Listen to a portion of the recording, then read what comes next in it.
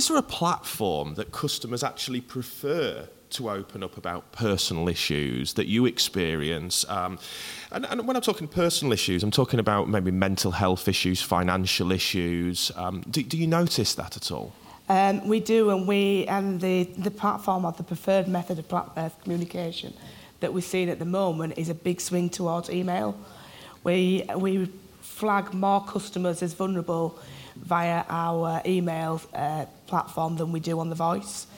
So the customers are quite happy to sort of sit, and you'll get really long war and peace emails about what the circumstances are, even how they got to this point and the rest of it, because they're doing it without that interaction of a human. So we're able to make our sort of decisions from there, what we need to do with that customer. And it's a much more free-flow conversation via the email than it is over the voice, because even though they're talking to you over the telephone, they've still got that embarrassment, they've still got to open up.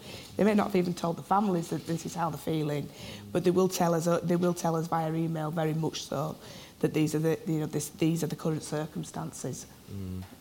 It's really interesting. Gary, do you notice the same thing?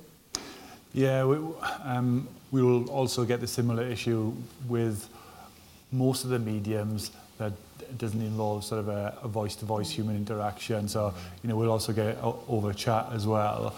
And we'll also see it sometimes on letters. So it does tend to be that they don't really want to speak to somebody about it. They just want to say what they've got to say, leave it with you, and then it'll help you then make the decision about what you're going to do next. Very interesting. Tony, same question.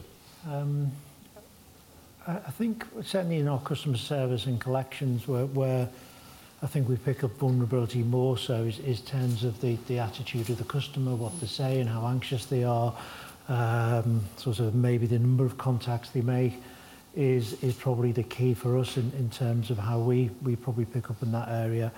SMS tends to be our main way of communicating with customers and seems to be their preferred option in terms of getting back to us. It was interesting what you were saying before in terms of that ability when you get in sort of large volume of information, and how do you get into that as quickly as you can to get to the nub of what the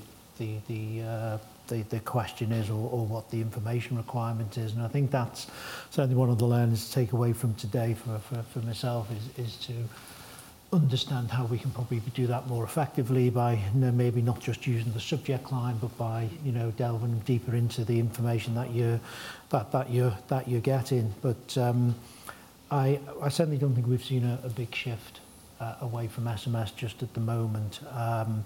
And that may be still driven by ourselves, because that's what we believe is the main way and how we tend to get the best responses from customers. But I think it's ever evolving because it's, I think with the way that and the ability for chats to happen online in a different way is probably moving things as well. And so if you've got the ability with your chatbot to have a conversation, I think that's probably helping customers quite a bit, certainly from my experience, but certainly SMS is still the key for us. Be interesting, maybe Paul will touch on this later on actually in terms of the customer feedback to maybe help see if we can add some more meat to the bones here.